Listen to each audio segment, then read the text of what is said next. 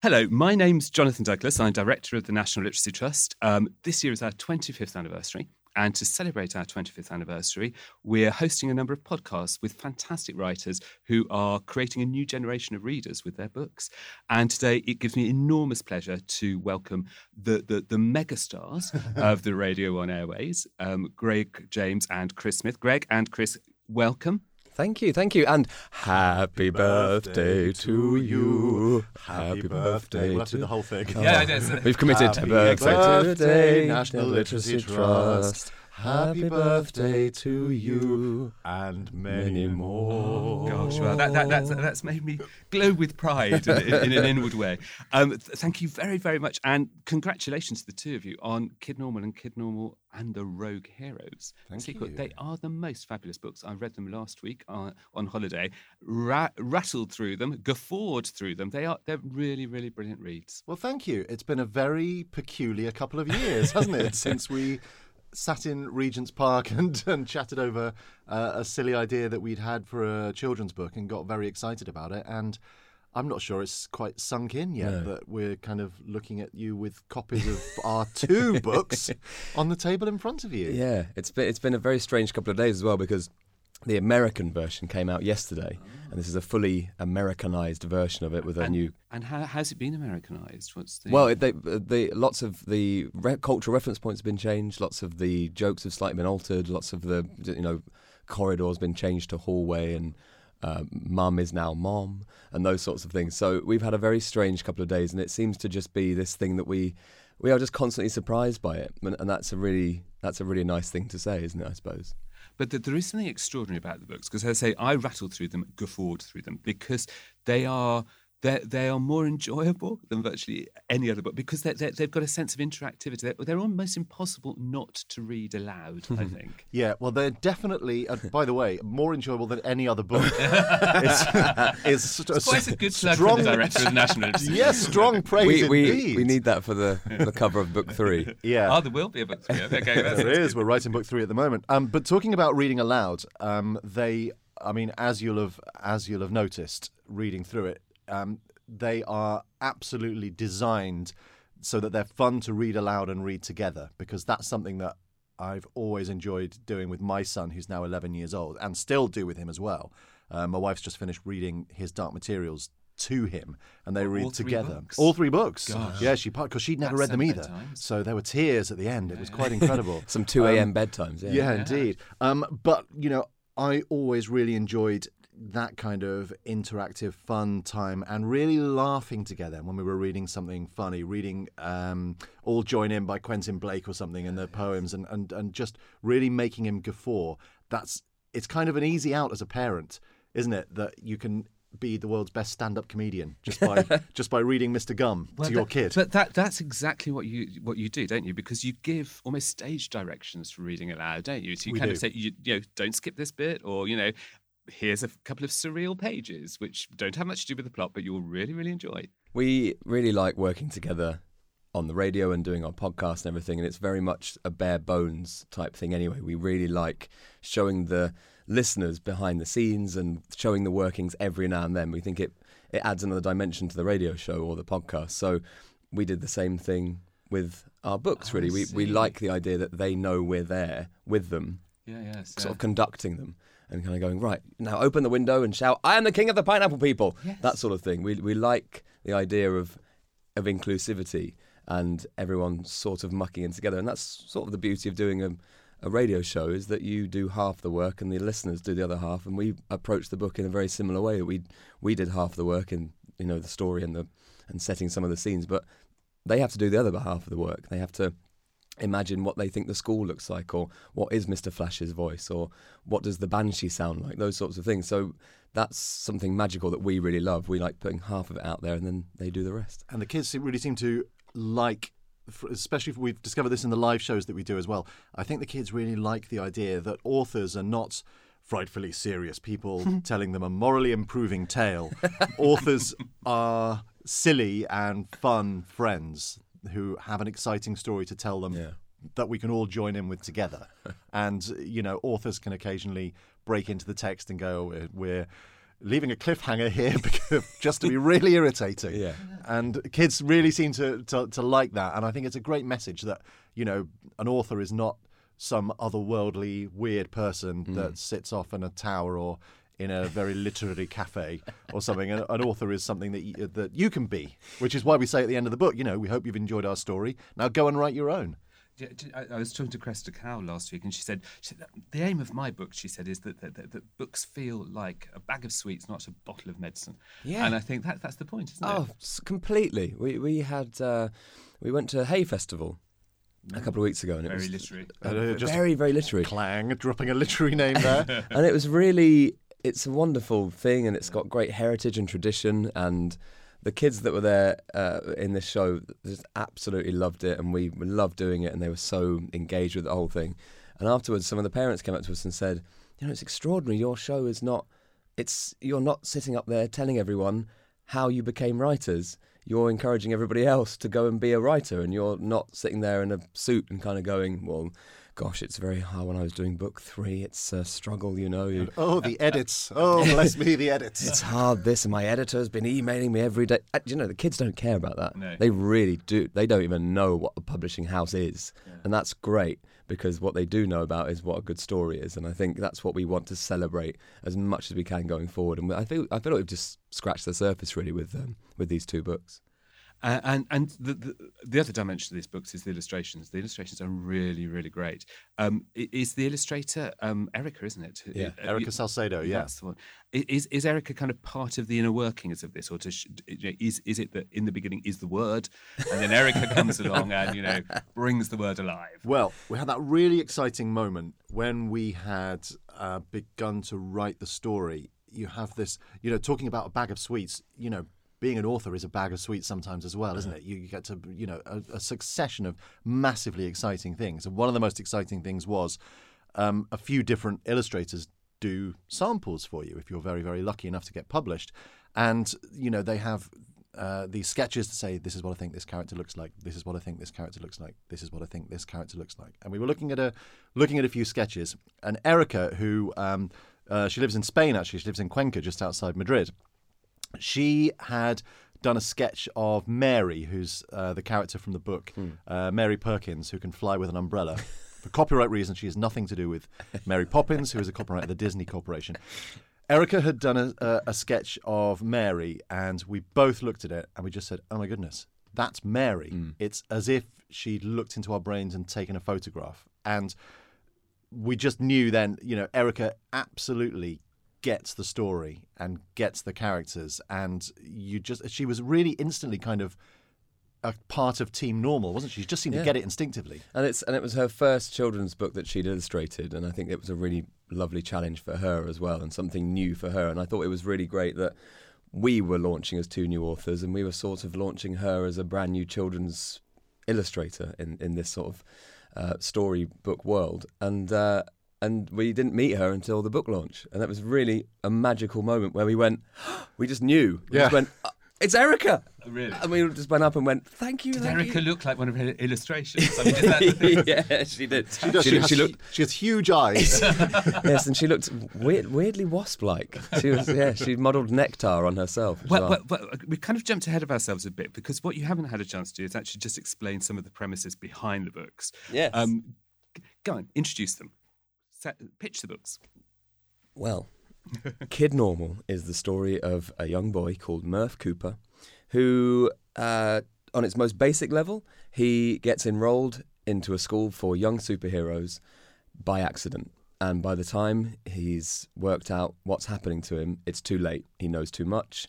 He can't leave because he has all the secrets. He's made a couple of friends. And then the rest of the story is how that unfolds and how he has to try and fit in with these, in inverted commas, super children. And then we realise that normality is what wins the day, and you don't need superpowers to be a hero, is the message of the whole book. And it really stemmed from an idea that Chris had when he was on holiday with his son. Yeah, he was off to play football, and he doesn't really like football. We're not a football-y family. But the kids' club that day was football, and he was just really worried and said, all the other kids are going to be good at something, and I'm not going to be any good at it. And I chatted to Greg about this, and we both remembered that feeling, that kind of first day at school feeling. that everybody else has got a thing. You know, there's the funny kid or the brilliantly naughty kid who everyone thinks is, you know, incredibly cool, and there's the massively clever, brainy kid. And you have that feeling of, you know, well, what is my thing? And then we thought about children's stories, and so many children's stories, the main protagonist discovers that they're a princess or a wizard. Let's say a wizard. For instance, a wizard. You know, that's your example, Jonathan, not necessarily mine.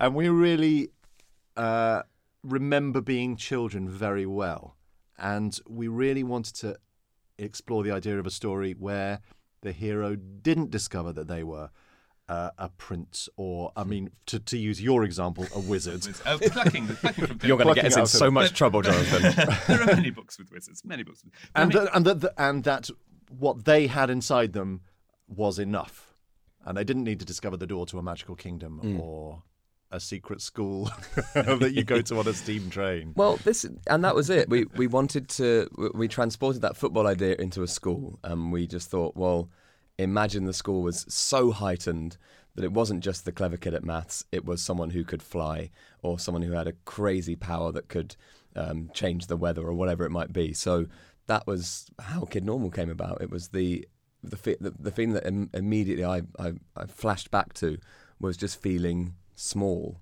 I remember feeling small and just going, I am never going to be as big as that person. I'm never going. How am I? I remember vividly at secondary school looking at a kid who was getting into his car in the sixth form and driving home and just going, how am I ever going to be that? I'm 11. There's no way that I'm going to be able to drive a car. But we should point out, you know, I think we're in danger of making it sound like there's some moral message or something. There's some metaphor at play here. We should also point out that it is an incredibly stupid book full of silliness and joy, hopefully, because the world of superheroes is, as has been discovered before us, but we have certainly had a lot of fun with it, is ripe for a bit of silliness and rib tickling. But sorry, just to interrupt. It's definitely a gentle mockery of a superhero story because there are, at the last count, 87 million superhero stories, and there's so many tropes that you can play off, and we loved playing off them and exploring those. Yeah, I mean, it is an explosion of enormously good fun. But at the heart of it, as you say, is that sense of, gosh, you know, what it feels like to be a kid. You want to fit in, at the same time, you want to be different. And that balance is kind of the difficulty for a lot of kids, isn't it, really? So actually, that truth at the heart of it makes the fun even stronger. Well, thanks you for saying that. That's why we were leading you. But we do love, silly things. We have a mutual love of Monty Python and Fawlty Towers and those sorts of things and old comedies like that. But we also like sweet stories, and we are softies, and we are, you know, quite sappy at times, and we both love Coldplay, and we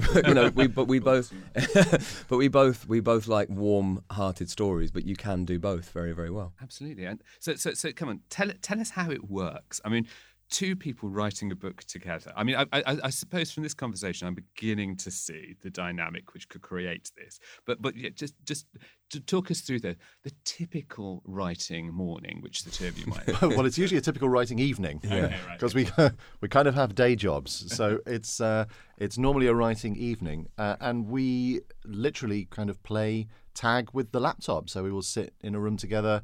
We've got a room above a pub near where we work, which is quite handy because it's normally empty in the evenings. Or we're we've written all over the place, you know, when we've been out away at festivals and stuff. But one of us will have the laptop and we will say, well, shall I do a little bit of tappy tap? And the other one will kind of march around the room and we'll do the voices together. And it's, you know, actually fun. Writing a book, which has been really nice message to bring to our readers as well, to say writing a book is not. I mean, obviously it's difficult at times, and there are times when we've had to sit down separately and go, oh my goodness, I've got to crack on and I've got to get 10,000 words done because we're on deadline. But for the most part, you know, the really good bits that we will remember about writing the book are the fun bits where we've been having fun together, and we've had we've done the scenes, in the first book between Nectar and Nicholas Knox. I think you can really tell that they've been acted out, and they've come from kind of. I'm leading myself towards the word improv here. But, no, it's true, but it is. Yeah. But that's what we both do, like improvising, and that's why we do stuff on the radio together. and that's how we created things, and that's how I've written scripts with people before, and whether it be comedy sketches or comedy scripts or whatever, and we approached this in exactly the same way, is that actually historically people don't write books together, but why not? Absolutely. We've never written a book together before.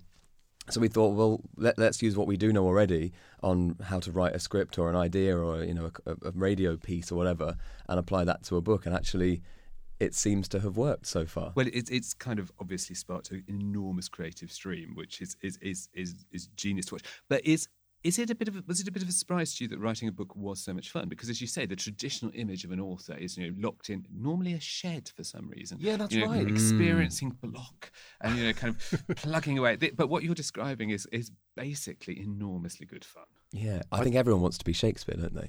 I think that's it. I think you kind of think, well, that's how it should be. The shed in Stratford-on-Avon was where it all happened. Imagine how much fun Shakespeare writing must have been, though, with a company of players, and you can tell the parts.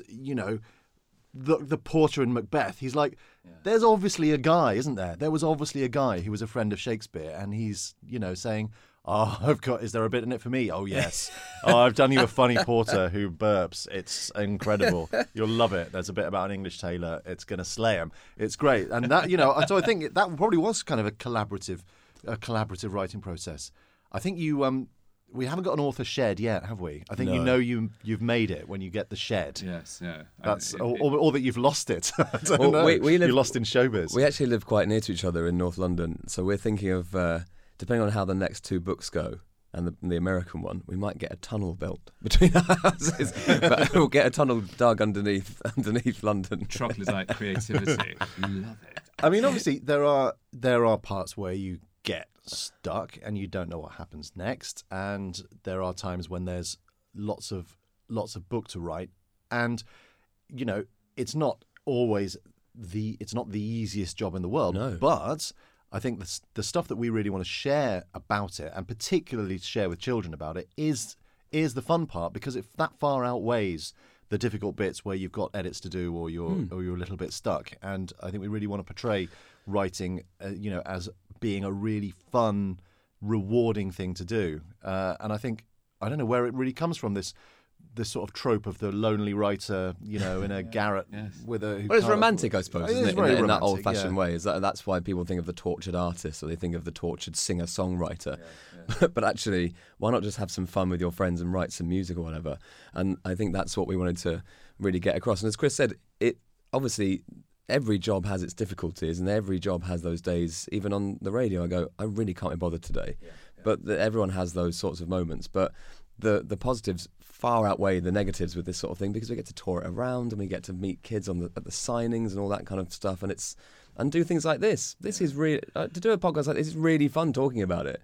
So there are those moments where you go, I don't know what chapter 20 is now.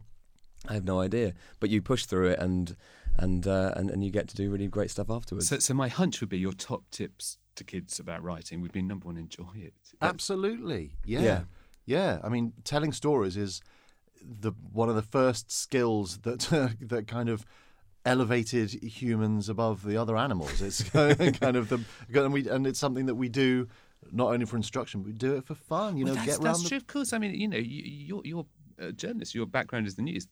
Telling stories makes sense of who we are. Yeah. Doesn't it? Really? All telling stories is connecting people together. That's all on a fundamental level. That's all the news is, and that's all books are, and that's all stories are. Is bringing people together. It's a social activity, and because of that, it reinforces those kind of really lovely human bonds that we feel so important for kind of good mental health, and everything is feeling socially connected to the rest of the world. And did the kind of the discovery that you could be writers come as a surprise to you? Or actually, I don't think it did, because I was told, Chris, that there was an early novella. Oh yes, Where Are the Brandy Snaps? Yes, which you're well informed. Rather fabulous. Sounds like an Ocado delivery gone wrong. I've had to try and keep this out of the book so many times, by the way. Yes, I mean, I don't like to blow my own trumpet, but you've kind of blown it for me. I was the winner of the H.E. Bates short story competition 1981 with my tale Where Are the Brandy Snaps? About a young boy called Chris who found an egg on the banks of a stream in the Lake District, and it hatched into a small dinosaur who loved brandy snaps. Yeah. When we're out of ideas for book 4, that's in. I always think good. that's. I'm surprised Bloomsbury haven't actually. It's been optioned. It's been optioned. I'm pleased. I won £12.50 worth of book tokens and splashed out on a boxed set of the Chronicles of Narnia, which I still have. Great. Yeah. A box set for £12.50. I know, those were the days. Just like that. I need to leave the front door open. and Greg, what about you? I mean, is this your first foray into writing, or has there been? No, well, I suppose at school and university, I was more into the performing side of stuff. So I was big into drama, and I was big into playing Jeeves in Jeeves and Wooster, and those sorts of things. So I loved performing. You were Jeeves? I was Jeeves. Oh, fabulous. Yeah. I like to think of good Jeeves. I imagine so. Obviously I can imagine that. not Stephen Fry level of Jeeves, but nearly. So it's definitely performing, but writing sketches and skits, and then at university I started writing plays and things and those sorts of bits that you had to do for your for your degree and everything. So it was that, and then I've written a few comedy shorts. I did one on BBC iPlayer a few years ago, and bits for the show essentially. So we've just done little sketches or shorts, whatever. And it was just a love of reading, really, and performing and doing plays and treading the boards and so all it's that. the spoken word that got you in, isn't Yeah, it? I suppose so. Yeah. And then and radio and storytelling through the radio. I think things like, weirdly, I draw a lot of inspiration from things like Test Match Special, because that is the purest form of radio storytelling, where you obviously can't see anything and you just have to imagine everything, and then you've got these amazing voices saying, well, there's a pigeon over there, or the bus goes down the Harleford Road, or as Andy Caddick runs into Bowl, and all those kind of, and that's. So I've always been really fascinated with audio and radio. So with our powers combined, I think it's, I fill in Chris's blanks and Chris does the same for me. So you are his Bertie Wooster to his Jeeves. Yes, absolutely Maybe. fantastic. Well, maybe because we're both so obliging. Perhaps we're Jeeves and Jeeves. I think, yeah. A comedy butler double act. Yeah, but then when we started talking about what we both enjoyed as kids or young adults reading, there's lots of overlap. So a mutual love of P.G. Wodehouse, for example, obviously a mutual love of Roald Dahl and those sorts of things. Chris veers more into, I'd say, the fantasy realm a little bit more. Huge nerd. Yeah, huge nerd. And I sort of, I suppose I like I suppose I like old comedies and comedy scripts, and I was sort of would obsess over the Fawlty Towers scripts and the Monty Python scripts and all those sorts of the things. The economy of that writing is amazing, isn't it? And when you look at those Fawlty Towers script books, which I do still regularly, they are just mind-blowing. That was 1974-5. It's just it's better than pretty much anything that's on now. Well, going back to the world of Kid Normal, I want to explore the capes thing, because it is so much fun, and I've heard now kids discussing what capes they would have, and this is clearly the superhero capability sits at the heart of it. Tell me a bit about. This Hilda.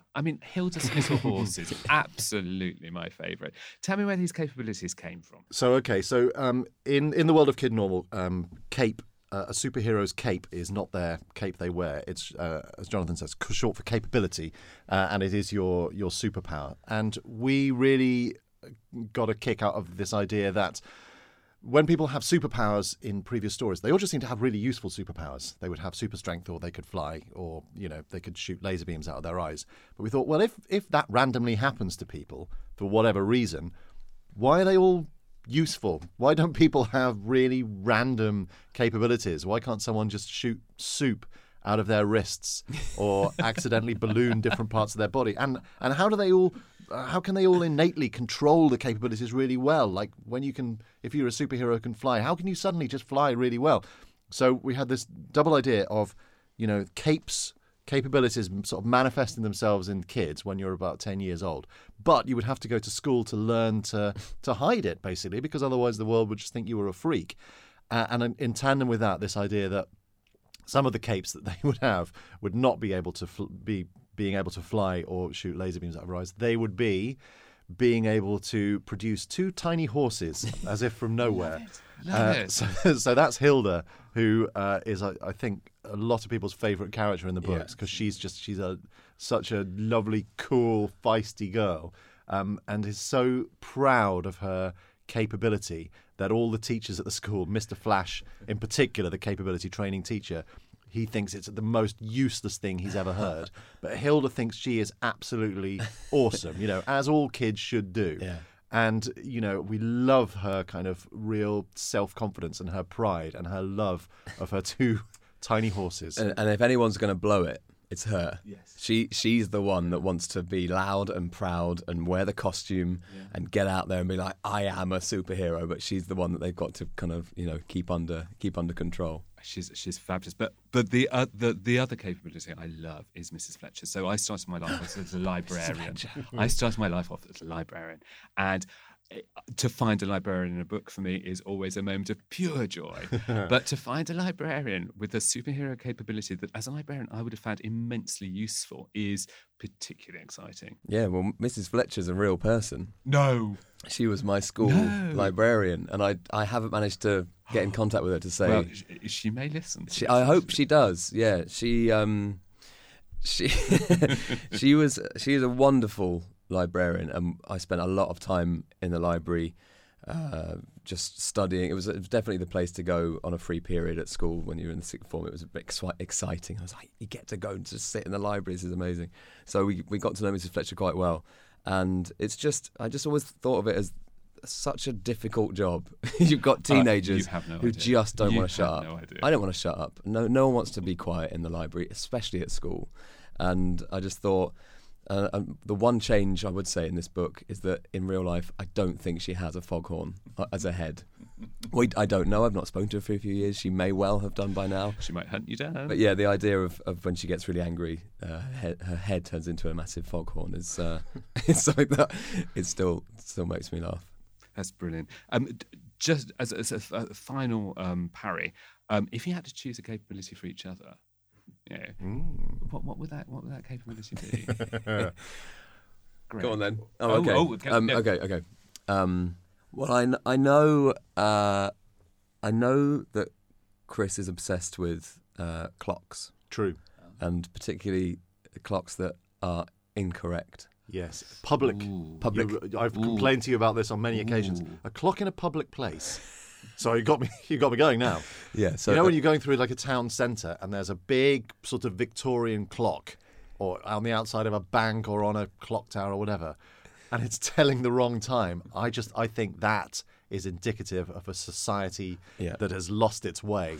It's misinformation at the most fundamental because level. somebody somewhere has lost their sense of civic responsibility, which is what we all need. And their sense of time and place. And indeed, quite literally, their sense of time. Yeah. If you are responsible for a clock in a public building, you must. Why wouldn't you? Why wouldn't you make sure the clock tells the right time? So the capability required the capability is he would be able to just go past that clock and just give it a click or I'd like a grand gesture, I think. Yeah. A grand gesture. I think a pizzazz. A bit of pizzazz. The arms flap towards the clock. Really? Yeah. And suddenly it doesn't just alter by the hour, it spins wildly. It spins wildly and sparks come off it and flames and all sorts. And it's just and then suddenly it's just there. It's done. But it spins, I'd say it spins a good 25 to 30 times. Oh, yeah, it's got to look dramatic and everyone's got to know that I've done it. And everyone's just, and it's sort of a